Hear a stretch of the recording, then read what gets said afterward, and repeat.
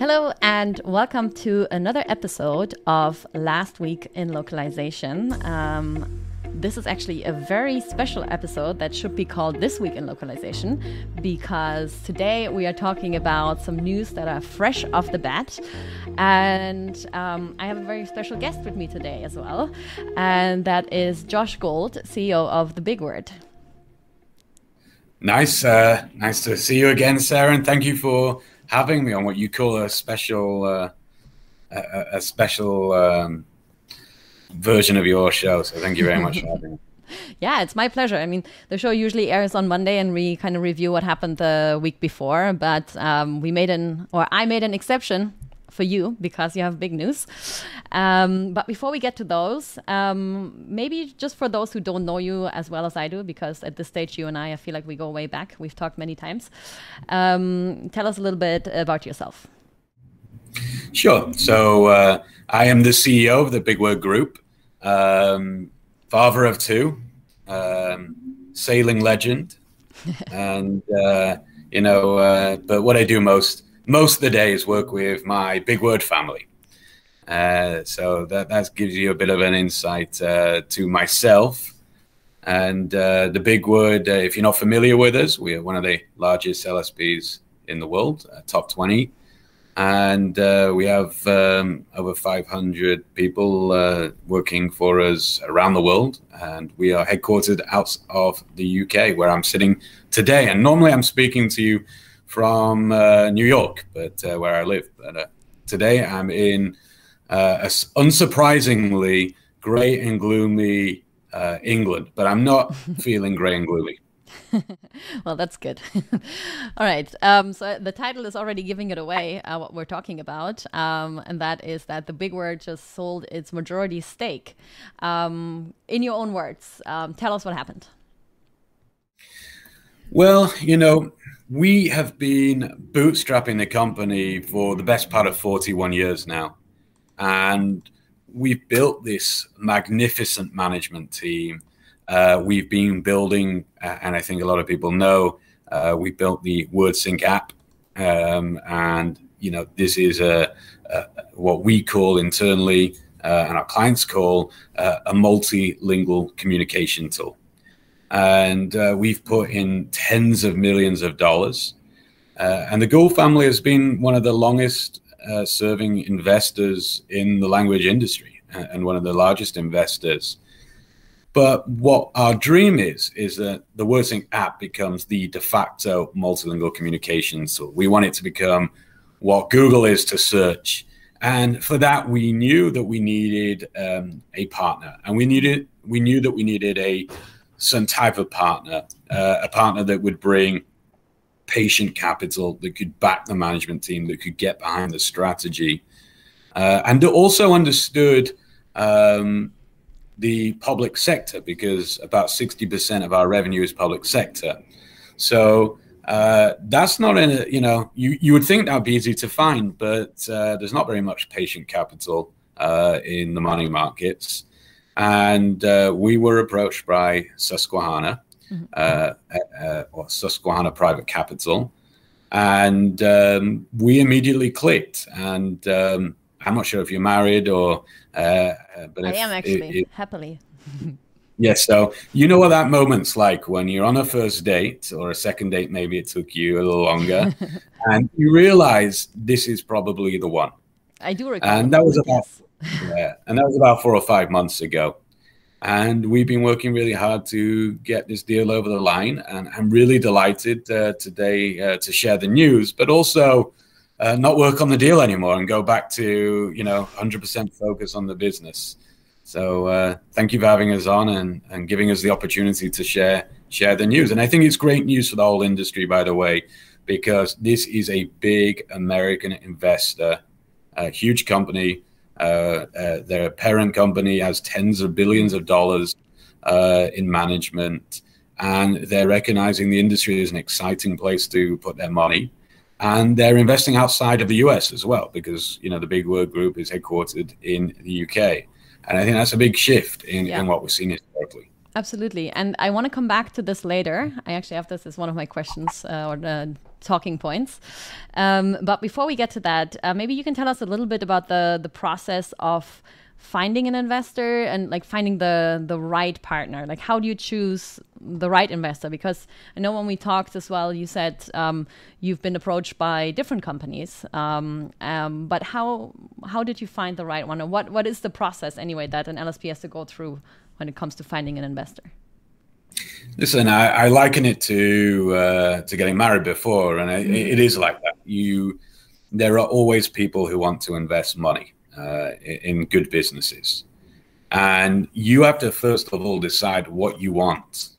Just like when you're dating, you have an idea of what you want, and as you start to date, you find that maybe what you want isn't exactly what you want, and so you have to start to formulate your view on what is good for the business and what is good for the people within the business, what is good for the industry, what is good for the linguists, most importantly, that we rely on every single day.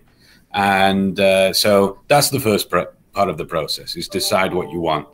And then for the big word, and I can only tell you for the big word, we did have people approach us every single day. I'm sure most of them were, just emailing everyone on a database. But I would say at least 2-3 times a week, we had a genuine and serious approach from someone in the industry or private equity predominantly. I would regularly meet with them just to see what they had to say and to figure things out. But we didn't run a process like a lot of companies do, which if you're not familiar with the process, it's essentially like a silent auction where you go with a banker and the banker puts it out to 100 pre-approved people and they all put in their offers, and then you get whittled down and they say best and final. We didn't do that. There's nothing wrong with that, but we wanted to be a lot more careful about the relationship before we decided to, jump into bed, and get married. So that's the process, really. And people keep asking me, was it different because of COVID? And I think ultimately, of course, you're utilizing different technology than you may have pre-COVID. Yeah. But in reality, there's no difference. These investors that invest in our industry, and certainly Susquehanna, they're very professional. They know exactly what they need, what they're looking for, what they want to achieve. And, and I really enjoyed the process. People keep saying, oh, it's not for the faint-hearted. I bet you're not good. I bet it was hell. I enjoyed, 95% of it. And the other 5% wasn't all that bad. It was just, just nerve-wracking. And, and Susquehanna flew despite COVID, sat in quarantines if they needed to do so, got to know our management. They visited us in the UK and the US. And I visited them in the Middle East as well, in one of their offices. And, they took their time, getting to know us. So, I'm really proud to work with partners like that. Mm-hmm. So it sounds like it is a fairly lengthy process. Like you said in the beginning, you were approached by different companies and you had conversations, but it didn't work out. Then eventually you clicked with SPC Global, and then the whole process started with several meetups and going through the whole process together. And talk to me a little bit as well about the role of advisors, because, Nimdzi worked with your investors. Did you have visibility on that? Did you know that they were getting outside help? What was that like? Yes, I think it's important that you can trust the people that you're trying to create a deal with and ultimately own a business with and operate on behalf of. So I only have my own experience to go by, but our advisors, shared what we were doing, and they were very careful because at the end of the day, they knew that they're going to own the majority of this at the end of the process. So they wanted the best for us even before that was the case. In terms of advisors, there's different types of advisors. And I think on our closing call, there was probably 30 different advisors on the line. So this process is not a cheap process, in any way, not at our size. And it typically costs millions of dollars to do. So, but the role of advisors for us was, we found each other. There was no matchmaker, no Tinder of the the M&A world that we were swiping left and right on. But we did hire advisors. We hired BDO once we were engaged to assist us and walk us through. I'm an operator of a company. I'm not a banker, and I would advise your viewers to always work with advisors, even if you think it's expensive. Not necessarily because they'll get you more money, but you've got a much higher chance of completing but more than anything, it's a lonely position to be in. I mean, you're under NDAs. You can't speak to anyone unless they're an affiliate and an advisor. And, maybe some of your viewers are on their 10th company that they've sold, and that's a bit different. But you need someone to walk you through the process and to look out for you. And having a middleman, if you like, or a middle woman, we had both on us. Then you also can give them the difficult discussions. So that if you're asking for something they may not like, or vice versa, by the way, then it softens the blow a bit and it makes it less personal. I have to say we didn't really need that in the end with Susquehanna. It was a great relationship from day one. But I know that that's been good in the past for us as we've done our own acquisitions historically. And then Nimsy was part of the due diligence team. I hope I'm allowed to say, hired by Susquehanna, and probably we were the most scared of you because there's no wool going to be pulled over your eyes, and and I have to say, I was pretty nervous about having Nimsy involved. Nothing wrong with Nimsy, but I knew you speak to our competitors regularly, and you're very well connected in the industry. But in the end, it was an incredibly confidential process. Nimsy carried out what I would consider a very extensive set of interviews and reporting. And actually, I think it strengthened our relationship with Nimsy because we really just saw, what a great outfit you guys are. And I say this, by the way, not as a paying customer. Yes, that's true. And this is good to point out as well. So thank you very much. I'm glad you found it enjoyable and useful as well in the end, and that maybe the outcome wasn't so scary as what you were afraid of in the beginning. Well, it's only day one, by the way. Yes, true. But you were saying as well there that people have told you, this is not for the faint-hearted, doing something like this, but that you found it quite enjoyable. And I mean, just knowing from what we've done as well with the SWOT analysis, strength, weakness, opportunity, and threat, of course, that's basically, other people weeding through your business and pointing out what's going well, what could be improved, things like that. And like you said, we weren't the only ones involved. So would you say something like that, as painful as it might be sometimes when someone also points out what might be, an area for improvement, that ultimately that is something that can move your business forward as well? Is that why it was an enjoyable experience? Or yeah, 100%. You find out.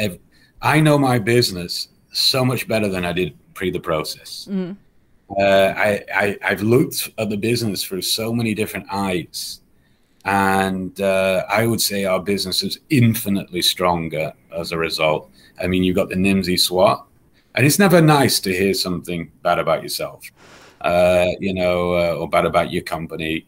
And it doesn't matter if it's constructive or not, it feels the same. But at the end of the day, you get used to hearing this. And if you're hearing it from people who want the best for you, and you can really trust that they're not just trying to, reduce your price or damage your confidence. And I had that with Nimsy. I had it with Susquehanna and the other advisors that Susquehanna brought on board. for themselves. And now we've taken all of that information. And I have to say, our clients, by the way, were part of the process. We brought our biggest clients along, and we heard, from them. So, we've made a lot of changes in the business in the 6 months of the process that we've gone through.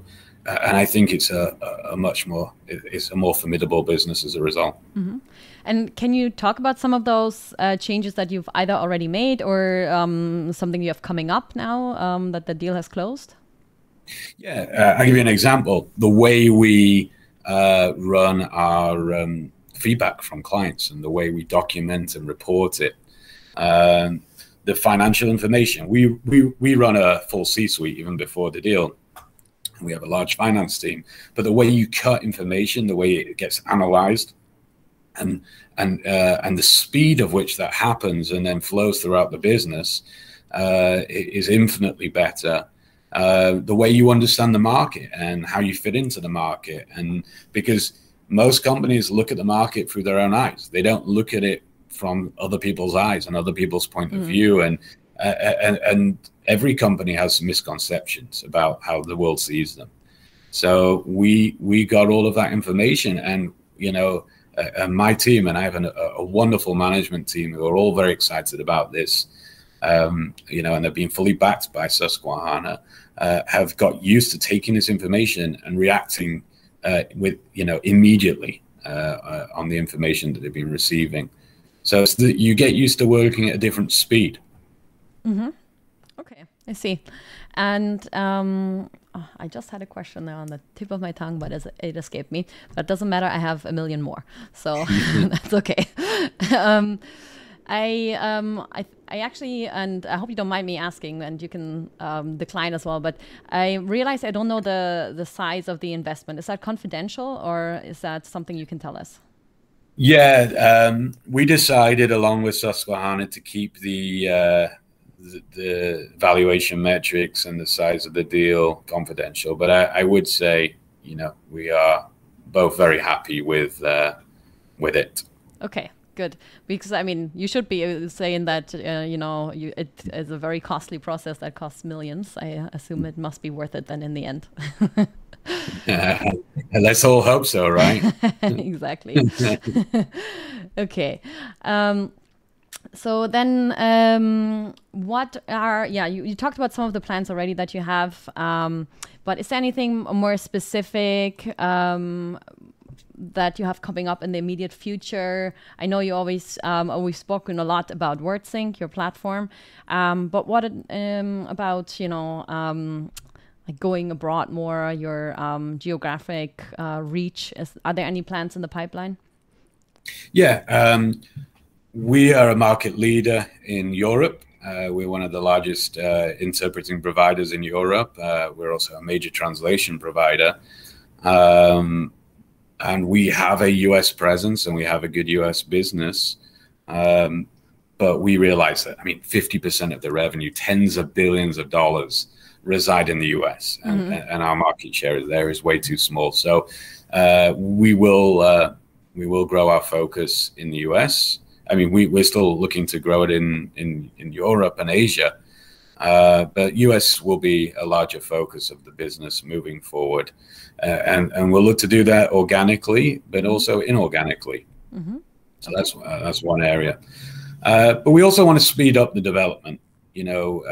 WordSync is underwritten by a lot of AI and machine learning. And you get to a point, when you have a piece of software like that, where it's very hard to compete with because you need the data to compete, and it's the amount of data that you collect. So I think with the investment and the ecosystem of Susquehanna,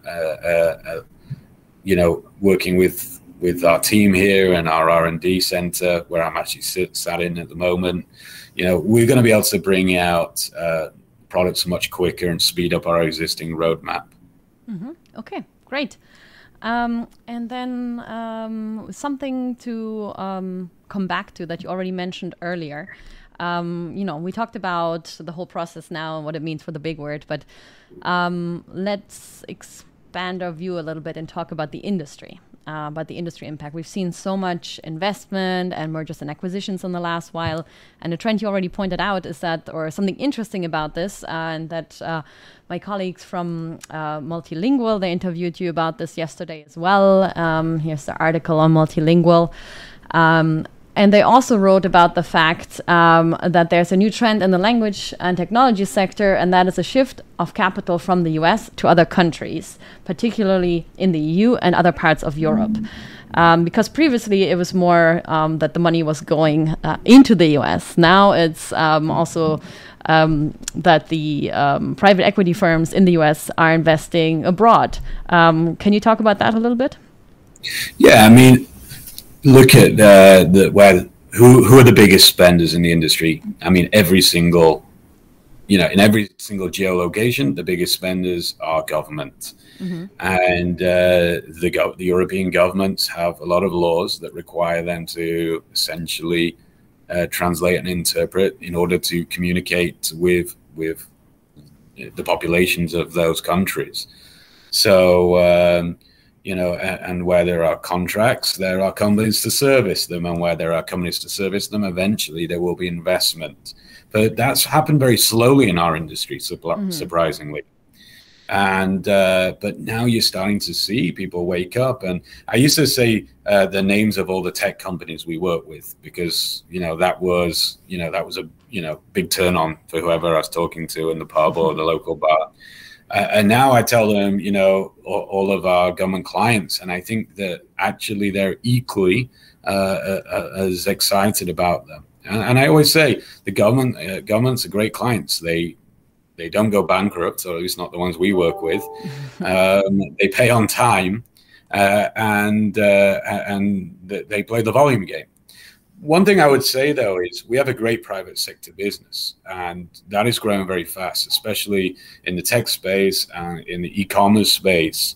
And what we've done is we've used best practices amongst each different industry and pre-programmed them into the WordSync application, so that when WordSync automatically generates an ideal workflow for our client, they're actually, without even knowing it, they're utilizing these best practices. Mm-hmm. Okay. Yeah. Something else that was mentioned also in the article from Multilingual, since we're talking about WordSync here and technology again, is, of course, this trend that we've seen for a long time, and that is more this blending of technology and human service in our industry. And I know you are working a lot on increasing efficiencies, I want to say, with WordSync and automating what can be automated. So how do you see the future of the industry there? Yeah, first of all, I think that there'll always be room in our industry for the linguists. And I think there'll always be a necessary part of what we at The Big Word do. But I think the computer-aided translation is real, and it's a lot more than a workbench and some translation memory. We see, and under WordSync, you can, if we take translation as the example, we can split a document up. We use nested translation memories and machine translation, and we are splitting it and figuring out which segment, is the cheapest and best way to do it. Now, what does that look like as a linguist? It means that you have to be multifunctional. But actually, our linguists are not being paid less than they were 10 years ago when they were doing 2,000 words a day. Mm-hmm. And many of them can do 15,000 words a day today. Wow, okay. And they're not having to work, 3 times harder, 4 times harder or 5 times harder, but they are having to work with the tools. Mm-hmm. So it's becoming quite a technical job from a tool perspective. So I see that continuing and that trend continuing. We think machine translation is very exciting because there's a whole, I always tell people that the world's content almost doubles every single year. And we've actually paid a lot of money to get this research. Mm-hmm. And, so why is the language industry not doubling? Because really we translate 1% of the world's content. Mm-hmm. And that percent should, in theory, be flat, but it's not. And the reason is there's not an ROI for a lot of that content, despite nearly all content. I mean, you could write anything. I just got a nice burger. you put it on Twitter, that has commercial value to an advertiser. Because first of all, they can advertise on the tweet, and second of all, they know you like burgers. Yeah. So they want to understand it, and they want to interact with you. So all content has value, but can you get an ROI? And that's really where machine translation comes in. On the interpreting side, WordSync does include machine interpreting, and it's not a voiceover of machine translation because we don't speak in the way we don't speak in the way we talk. It also is in transcription. So the industry needs to become more of a multilingual communication business than anything else. And then you're going to get two different types of companies. You're going to get the companies like The Big Word, who are in the lang tech side. I like that phrase. I keep using it, but just language technology side. And then you're going to get the people who are in the pure service side. And, and I think they're complementary to each other. Yeah, absolutely. And there's actually a few things I want to pick up on here.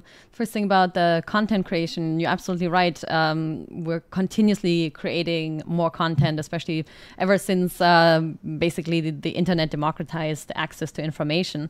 And there's more and more content also coming out in languages that are not English, because still a big portion of the internet is in English. And especially we can expect to see a lot more, like really an explosion of content once 5G has been widely implemented. I mean, there's still a way to go there, but once that happens, and it'll be even easier to stream content as well, I think we can expect a lot more content and a lot more work and growth for the language industry.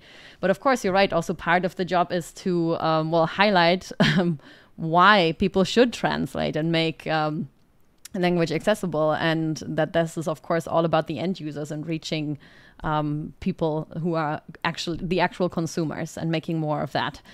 As far as machine interpreting goes as well, this has personally surprised me a lot in the last years, and I've seen your demonstration as well, which was really great, I have to say. Because I'm an interpreter by trade, or I'm a trained interpreter, I should say. And I always thought as well, I don't know if we're ready yet. Machine translation is really good, but language, like spoken language, is less perfect and it's less predictable, and it's just kind of harder to deal with. And it is not perfect yet, but it has come a long way. It's very expensive. It's very, very expensive to procure the spoken word or interpreting. If you think about it compared to translation, it's a huge investment, for people who use it. So we don't see machine interpreting replacing the humans no, me neither. in any way, and not even in the same way as translation, because you can segment a document and utilize different tools. You can't segment a conversation that's happening in live. Anyway, but we do think that when you check into a hotel, if there isn't a speaker of that language that you need to speak, then you could talk into an iPad and with the WordSync app on, and you're not going to get a perfect interpretation, but you are going to be able to check into the hotel, and you're going to be able to ask where the nearest Chinese is, or the best Italian in the area is. And the receptionist, a real live person, is going to be able to respond back. And same if you go into a hospital or or any other building that's public. Yeah, I would agree. And there's so many cases, because when we talk about this sometimes in the interpreting community as well, people just tend to think of the perfect scenario and how things should be. But then there are so many cases where there's no interpreting yet at all. So there is not even a case to be made about whether it's going to replace humans or not, because there is zero interpreting for now. But there's many scenarios where it's better to have some communication, even if it's imperfect, than having no communication. I personally ended up in the ER in Spain once, and nobody spoke English. And I have a little bit of Spanish, but and I was so out of it, I didn't really care anymore at that point. But it would have been helpful to have at least some communication, even if it was just a device that would give me a few extra words of what the doctors were talking about, So, and of course, later. That's right. Yeah, and you can tune machine interpreting for the medical setting as an example. But what we're also trying to do in WordSync is blur the barriers of different spoken services. And I don't like to use interpreting and translation because only the industry uses those words. Yes. Our client say spoken or written. But, in our WordSync platform, you can press a button and go from a machine interpreting to a telephone interpreter or a video interpreter. So it actually feeds demand for human interpreting. And we've seen more of those on the market, those kinds of solutions in the last while, where you have the option for both. You can start out with the machine, and if you need extra help, you can request a human as well. I can see more demand for that. Something else I wanted to come back to, and we briefly talked about the geographic reach, and that it ties in also with the internet is still very English dominated. And funnily enough, I think our industry, even though we are the language industry and we advertise multilingualism, we are still very dominated by the English language as well. Of course, on the one hand, more people speak English, so in the industry we speak English with each other, sure. That's an argument to be made. But at the same time, we should also advertise more for multilingualism. And that also comes to when we think about our workflows, because in most cases, either the source language or the target language has English, or you go through English, especially when we translate into Asian languages. There's often still English in the middle. And I mean, you lose a lot there as well, right? And I know there are more companies now that go also from an Asian language to another Asian language. It's just an example now. But I think you mentioned you wanted to do more in that area as well, right? Yeah. From a translation point of view, I think there are a lot of companies that are good at that. It's not the norm. It's not the standard practice, as you mentioned. But I think if that is your goal, you can do that, and you can. I think in interpreting, it's nearly impossible. There are a few companies that do it, but they do it for very specific contracts. So, the interpreting industry is primarily into or out of English, whereas you can't say that for the translation industry. Even it might a tendency, be one of the biggest. Yeah, you could say it's the biggest language by far, but at a wild guess, 99.99% of all interpreting has English either as the source or target language, depending on who you are, obviously. And there are companies now that have come up and, mainly European companies who offer a non-english source or target.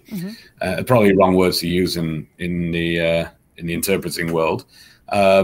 And we just won a contract, a really big contract actually, where there's no English in this in one side, unless it happens to be an English user that needs English, but the majority of it doesn't include any English. And we're seeing countries start to become more proud of their languages and insist those languages are spoken. And I don't speak any language, embarrassingly. I'm horrible at languages. I failed all my school. I was bottom of the class anyway, but certainly in languages, they didn't even let me do languages after a while. That being said, I have a real respect for each country's language because it's part of their culture. Yeah, and if you take English away, and I was having this conversation with a big Israeli technology company, a huge multi-billion. I was talking to the CEO of it, and he was saying, I need you to train our team in English. Can the big word do that? So I said, but what's made you so successful is your culture. And if you bring my language into your business and you enforce that, you will also bring the culture with it. You will start to lose that. So we actually encourage our clients to utilize their language. Now, they always say there's a big problem that my own teams can't communicate with each other. And we see this in our office in India, where there's so many languages that are spoken as mother tongue in India. They just say, okay, screw it, let's speak English to each other. And I make a big effort they're in Pune, so I make a big effort when I'm there to speak Marathi, and the guy who runs it for us says, Josh, everyone speaks in English. Half the team don't even speak Marathi. So I said, I know, but it's about respect. Yeah, that's true. And that's the other part. When you speak someone's language and you go to the effort of doing so, it's huge respect to them. Now there is a world where you can get your emails translated really easily. And you can put on there, it was machine translated. Please excuse the odd error. But I'm always shocked when I use WordSync myself to speak to my mother-in-law. And we have full conversations with machine interpreting. And she'll give me a recipes to all her Yemenite dishes. And her family from Yemen. And it is unbelievable. And it's changed our relationships. I can say it from personal, personally, I've seen it in action. Absolutely. And it makes such a big difference. On the one hand, like you said, it's the cultural side that is massive in language. And also, I mean, if you're not really a native speaker or you haven't lived in a country for a very long time, you also miss so much. You can't get past a certain barrier. You miss the little jokes and wordplays that your friends make or like the client makes, and you cannot bond as closely. So yeah, and I agree. I mean, we're not as lucky that we are fluent in every single language, and that's why there are language services. But it's still, I think it makes a big difference, like you said, to show respect by even trying and also valuing the other language. Because often I find there's a bit too much, I don't know how to say this without sounding very negative, but there's a big English dominance. And I use English every day. I speak English with my husband as well. So I don't mean this negatively. I like the English language a lot. But, we should not... I'm starting to also be more proud of the German language that is very hated by many people. Nobody likes German, really, and most of all, the Germans. But, I'm starting to embrace it again. I studied German for 4 years, and the only thing I remember is "Das ist nicht gut," because it was always written on my homework. Oh, that's so sad. I was going to say, that's very negative. It's a very negative takeaway. But I wish I could speak German. I mean, look, there are a lot of German speakers. Germany is a huge country.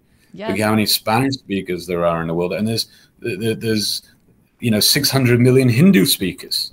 Yeah. There's, billions of, it's not billions, sorry. There's over 1 billion people who are speaking simplified Chinese, and and if you want to win their hearts and minds, you have to speak to these people in their own language, and the investment's not that big when you consider the market size. Yeah, and especially as everyone these days has a mobile phone and access to the internet, people want to consume content in their own language. And that's also where our study, I don't know if you're familiar with it, our Project Underwear, we call it, that looks into buying behavior of the end users, basically, the end consumers. It's based on a theory by one of our founders, Renato Beninato, who said that it doesn't get much more personal than language.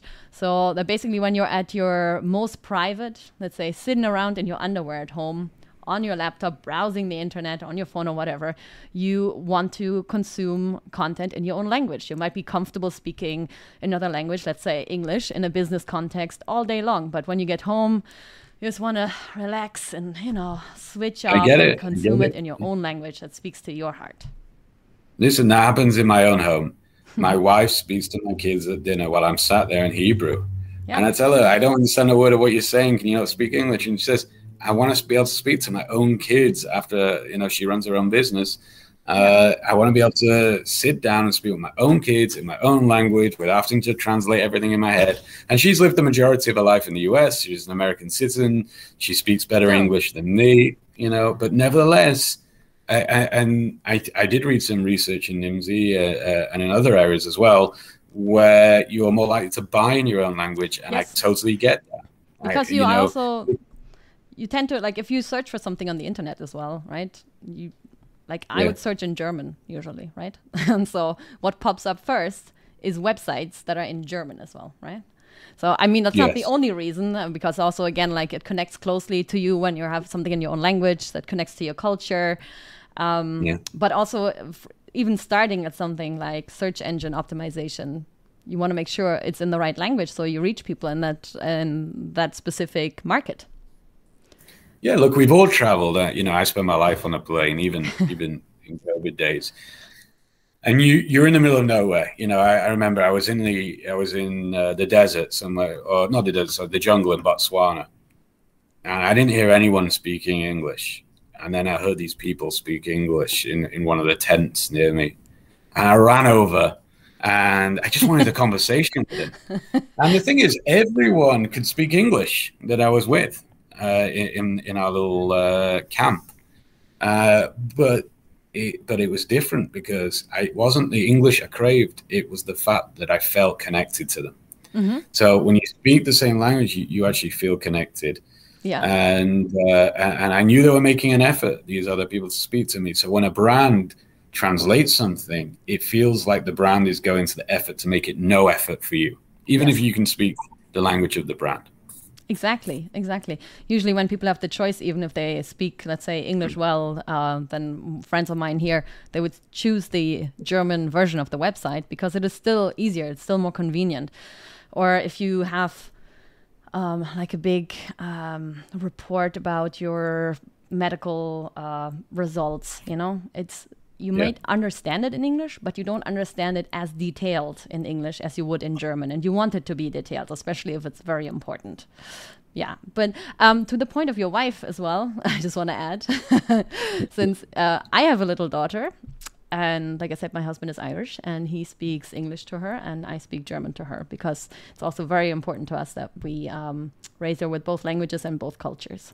And I also feel like it would be very sad if I couldn't speak to my own child in my own language because it's just... It would be sad. But again, you bring up your child in a world where we accept different cultures and we embrace them. And also you're changing the brain to be able to learn to speak two languages. I mean, I learned to read Hebrew as a kid. No one taught me to speak it. So I can read it. I have no idea what I'm reading. I know what sounds they make. And my kids play with me all the time saying, Daddy, can you read this? And, and it's usually, 2 weeks a day on your live show. Fair enough. Okay. Wow. We completely drifted off from the original topic, but I love this kind of stuff when we go a little bit more in depth and just... have a bit of a conversation about the industry and about what it is we're trying to do as well, I think. And again, it shows the massive potential that there is out there as well. You were saying how many millions of speakers or billions sometimes of this language or this language are out there. Well, then it's time to tap into that market because that also means, that sounds very bad now because I don't want it to sound like it's all about profit. Then again, we are talking about investment, so there is money involved. But, it is about profit. Exactly. You translate for profit. No one, governments do it because they want to help their societies and in turn their societies work and pay taxes. And if you're a private sector company, it is about profit. Yeah. You want to sell more, right? And nobody is in CMOs, CMOs know this very well, but it's hard to convince because there's a lot, like any investment, there's often a lag and it takes time and it's hard for them to convince their colleagues.